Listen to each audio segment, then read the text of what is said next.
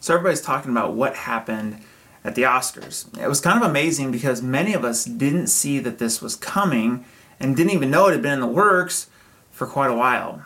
Of course, I'm talking about Steph Curry winning an Oscar as an executive producer for the Best Short Subject documentary. This documentary was called The Queen of Basketball, and it's about Lucia Harris, one of the first women's basketball superstars in the 1970s, who is also the only woman drafted by an NBA team, which is actually the men's professional league in the U.S. Anyhow, beyond Steph Curry winning an Oscar for that documentary, I hear there were a few other significant things that happened as well, because by Monday, we were asked to pick sides between Will or Chris. But if you wanted to wait to have an opinion, then that sort of made both sides mad. And in general, our culture is becoming quick to hold people in positions of power accountable for their wrongdoings. After generations and centuries of not holding those in authority accountable for their actions, there's been a strong push in the last few decades to publicly hold celebrities, politicians, and athletes accountable. And this has been a necessary change, especially for marginalized groups who have been oppressed, with typically no consequences coming to the oppressors. And many times we align ourselves with the side that we can relate to. And then some of the time we align ourselves opposite of the side that we disagree with or we just don't like. But what happens if we are the ones who do wrong?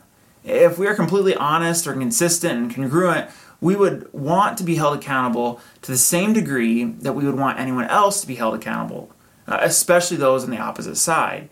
However, most of us are rarely consistent or congruent in the application of our beliefs and our opinions regarding consequences, especially if we are the ones facing the consequences. So again, what happens if we are the ones who do wrong? More on that in a moment.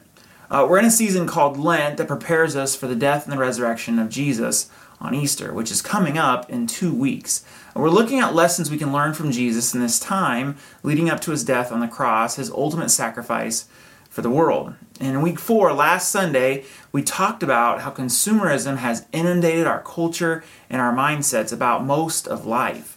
Once a product no longer serves our needs, we switch products, right? However, problems start bubbling up to the surface when this consumerist mentality sort of seeps into other areas of our lives, including our relationships, our faith, and basically anything other than normal transactions. And Jesus addressed this with a powerful and a challenging teaching. Jesus would highlight how this invitation to a relationship with God is free to all people, that God invites everyone to have the opportunity for a relationship with him, and that opportunity is free. And yet, at the same time, Jesus was very clear that anyone who wants to follow him needs to understand that there will also be a cost to following him. And that cost might be sacrificing your freedom, your convenience, your status in the eyes of others. But that cost, it might also be a conflict. It might be persecution or even death because you are following Jesus. That following Jesus is moving from a passive consumer to an engaged contributor. And at some level, we will always be consumers because to our point for the message today, we will always need something from God, whether that's time with God, time with other Jesus followers, maybe we need encouragement or help. But if we are serious about following Jesus, our life should start to move from just consuming to also contributing. Because being a consumer isn't fulfilling for very long, and I would suggest that God designed us to find fulfillment and purpose in contributing to the mission of God in the world. If you want to catch up on any of the messages from this series, head over to our YouTube channel. Today, though, we're talking about how our culture is becoming quick to hold people in positions of power accountable for their actions and for their wrongdoings. This has been a necessary change, especially for marginalized groups of people who have been oppressed with typically no consequences coming to their oppressors. However, what happens if we are the ones who do wrong? What do we do if we find ourselves needing help? Whether we need help because of our own wrongdoing or because of the wrongdoing of others, or maybe because of something for no fault of our own, what do we do? Thankfully, Jesus actually provides us with 2 instances that demonstrate how God would handle the oppressors and those being oppressed. We're going to start reading in Luke chapter 18. You can follow along in the Bible app. If you don't have the Bible app, head to bible.com/app. Once you're in the app, head to the More menu option in the bottom right corner, select Events, and you can find our church. We'll also have all the notes and verses on the screen as well. So these two instances really sort of happen at the end of one of the chapters and then at the beginning of the next chapter, but it seems that they sort of go together, as we're going to see today. Luke chapter 18, beginning in verse 35. As Jesus approached Jericho, a blind beggar was sitting beside the road. Now, Jericho is sort of like a smaller resort town, which means that there are wealthy people as well as those who serve the wealthy people. And those who serve are part of the lower class. And as we'll see with this man was begging beside the road. Now, beggars were thought of a little bit differently back then than we think of them in our medians of our streets today. But basically, they were still at the bottom of the socioeconomic ladder. And Jesus is approaching Jericho, and as he's approaching, word about him is coming and sort of spreading around. And he has been teaching things that no one has heard before. He's been healing people that nobody's ever seen healing like this before. So imagine hearing that Jesus was coming to your hometown.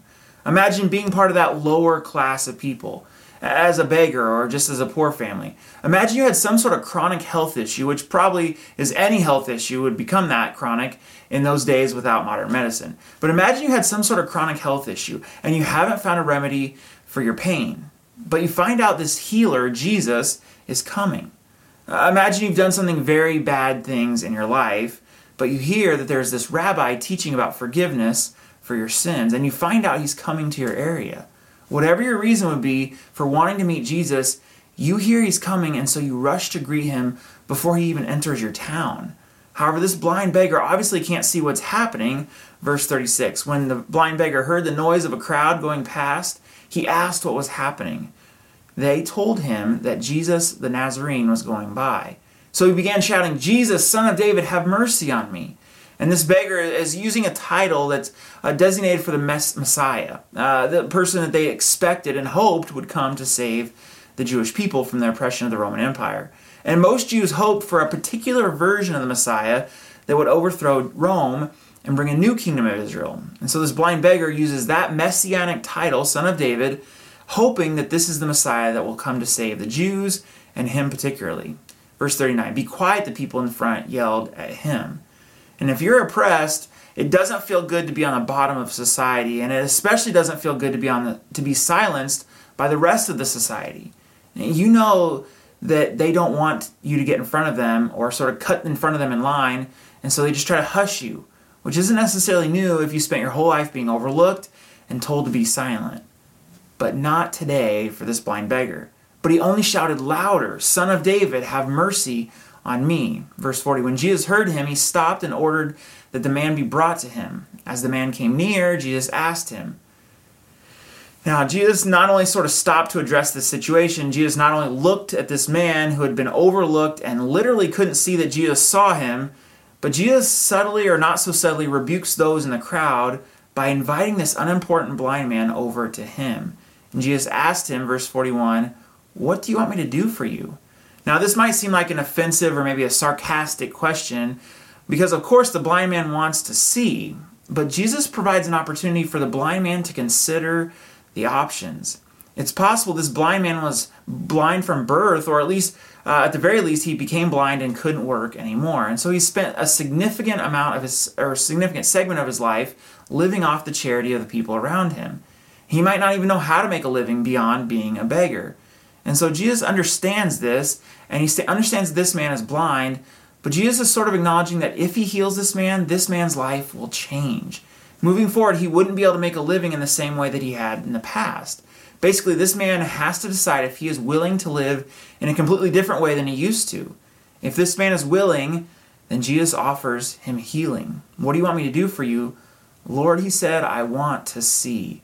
And Jesus said, "All right, receive your sight, your faith has healed you." And Jesus offers this man something he can't do on his own and he didn't necessarily earn. Jesus offers this man grace.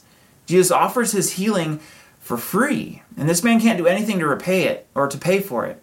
And yet, at the same time, this man's choice to be healed will cost him something. At the very least, it will cost him because his life will be different from how he used to live. And familiarity is a powerful and a valuable thing for most of us. And Jesus offers this man a free gift that starts a journey for this man that will continue for the rest of his life. And so as we start the story, we learn that Jesus stands with the oppressed. But what about the crowd? Like the crowd who tried to silence this man, what will the crowd do? Well, Jesus already sort of subtly criticized them by going against their wishes. How will they respond after Jesus heals this blind beggar? Verse 43, instantly the man could see and he followed Jesus, praising God. And all who saw it praised God too. And they sort of changed from shushing to applauding. Right after that, though, Luke records for us in Luke chapter 19, verse 1.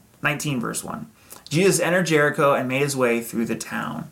There was a man there named Zacchaeus. He was the chief tax collector in the region, and he had become very rich.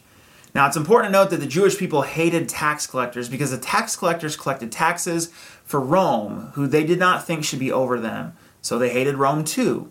However, even more than that, Jewish people hated other Jewish people who decided to become tax collectors for Rome. They saw these people as traitors who sided with the Roman Empire in order to make themselves wealthy at the expense of their own people. So not only is Zacchaeus a tax collector for Rome, but he's a chief tax collector for Rome. Now, these tax collectors didn't just collect the necessary taxes, they overcharged people and then pocketed the difference because as long as Rome got its money, Rome didn't care. And so Zacchaeus tried to get a look at Jesus, but he was too short to see over the crowd. Now, Zacchaeus wants to see Jesus, but he has at least two problems. Number one, he's short, and number two, he's hated. It would be one thing if he was just short and couldn't see over the crowd, because generally if the crowd liked you, they would probably let you in so you could see. But again, Zacchaeus is not just short, he's also hated because of what he has been doing.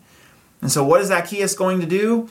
Verse 4, so he ran ahead and climbed a sycamore fig tree beside the road, for Jesus was going to pass that way. Now, he does two weird things for someone of his wealthy status in this Middle Eastern culture. First, he runs, which is something you just don't do. And second, he climbs a tree, which again is just something you don't do in this culture. Now, the sycamore fig tree that he climbed had thicker foliage. And so maybe Zacchaeus wanted to see Jesus, but he didn't want to be seen in the tree by anyone else and then sort of have to face the crowd's ridicule. And so he chose this thicker tree. But then what Zacchaeus might have thought would be the worst possible outcome, that actually happens. Verse 5, when Jesus came by, he looked up at Zacchaeus and called him by name. Zacchaeus, he said. How did Jesus know, though, that Zacchaeus was in the tree if it had this thick foliage? Well, some scholars believe that it is likely Jesus noticed Zacchaeus because other people in the crowd noticed Zacchaeus and started shouting at him in the tree. And when Jesus came by, he looked up at Zacchaeus and called him by name. Zacchaeus, he said. So putting these two instances together, it seems that in one part of Jericho, Jesus took the side of the oppressed. Now, some of you know what that is like. You've been oppressed. You've lived your life in desperation. And Jesus says, I'm with you. I see you. You are important to me. Then Jesus goes from that part of Jericho with the oppressed to another part of the town where he finds an oppressor. Someone who has taken advantage of those who have less than he does. And this oppressor has become wealthy at the expense of his victims. And through both instances, the crowd is still with Jesus. Even though initially they were sort of shushing the blind beggar, eventually they were praising God when Jesus healed the blind beggar. And then they see Jesus interact with their oppressor, Zacchaeus, the tax collector.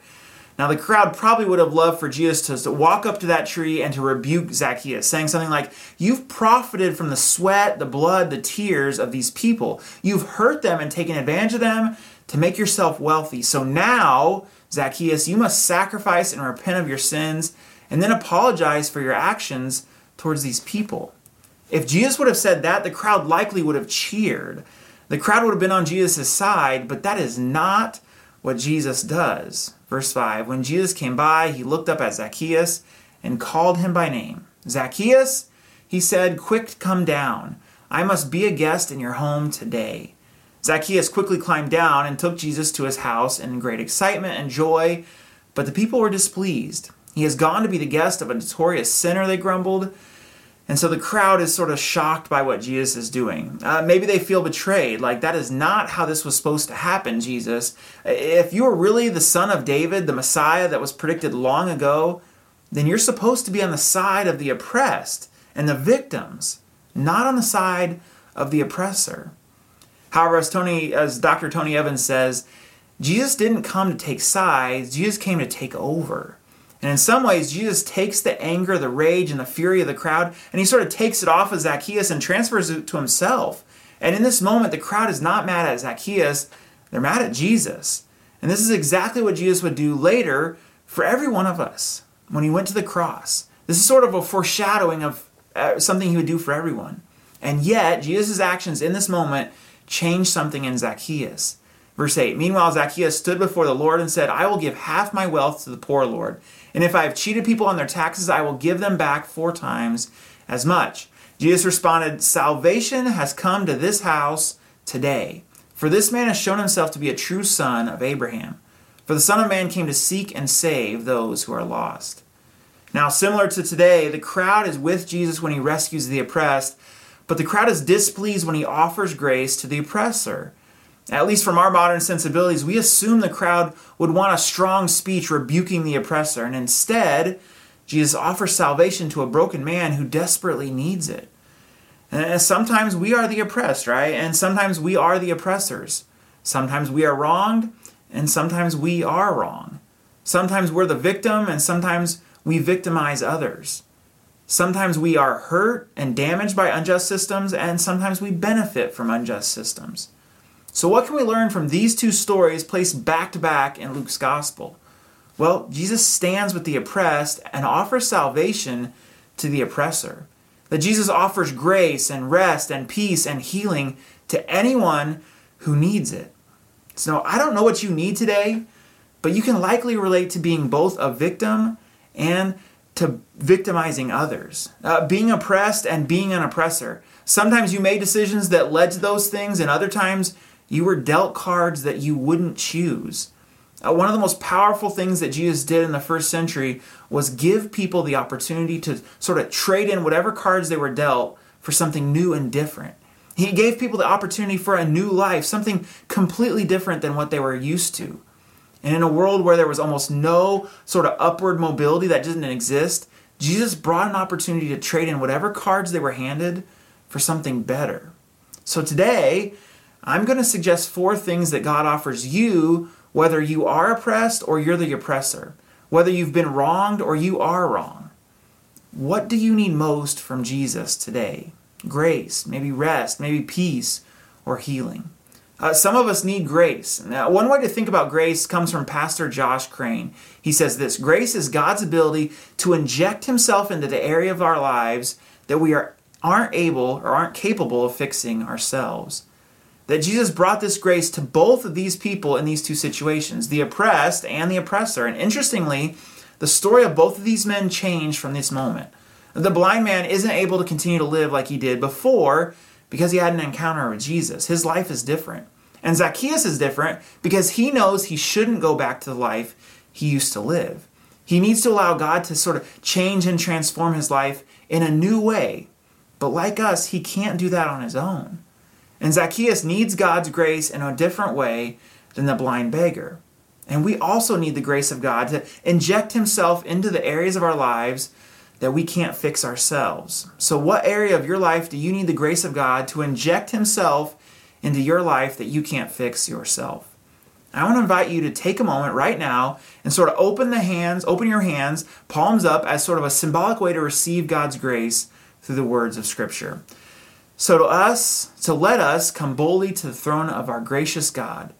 There we will receive his mercy and we will find grace to help us when we need it most.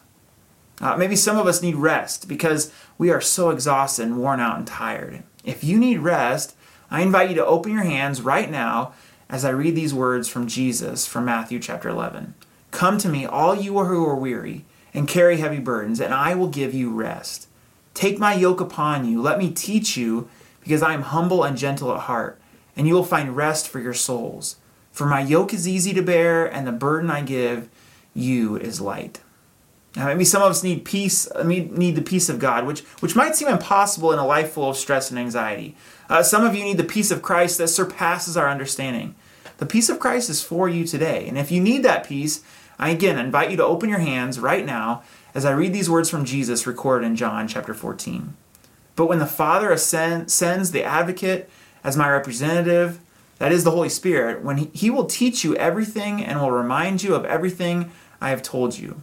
I am leaving you a gift, peace of mind and heart. And the peace I give is a gift the world cannot give. So don't be troubled or afraid. Maybe some of us need healing, maybe from something physical. I can't promise you that you will definitely be healed. However, in this moment, Jesus offers us a healing that might take place now, but for sure will take place in eternity. Healing for our bodies, healing for our souls, healing for our minds. If you need healing, whether physically, spiritually, emotionally, mentally, I invite you to open your hands as I read these words from Peter about Jesus in 1 Peter chapter 2. He personally carried our sins in his body on the cross so that we can be dead to sin and alive for what is right. By his wounds you are healed. Then Peter reminds us of our status, whether or not we are healed, and more importantly, he reminds us of God's status, whether or not we are healed. Verse 25, once you were like sheep who wandered away, but now you have turned to your shepherd, the guardian of your souls. So what do you need most from Jesus today? Because whether you are the oppressed or the oppressor, whether you've been wronged or you are wrong, Jesus stands with the oppressed and offers salvation to the oppressor. This is a simple reminder that he loves you and offers this to you. He cares for you enough that wherever you are, he is with you. He is for you. He wants to walk with you forward into the future. Let me pray for us. Heavenly Father, thank you so much for Jesus. Thank you for these stories that are so different, and yet they still communicate the same thing, that you were willing to stand with those who are oppressed, and you're willing to offer salvation for those of us who maybe have been oppressors. So God, would you help us to receive the grace, the peace, the rest, whatever it might be that we need from you today, would you help us to look to you first for it, and would you help us to receive it as well? God, would you do something special in our hearts that we can't do on our own? We've tried to fill voids, we've tried to do things and fix things that we can't do on our own. So God, we need your grace first and foremost. We know that we can't do it without you. God, it's in Jesus' name we pray. Amen.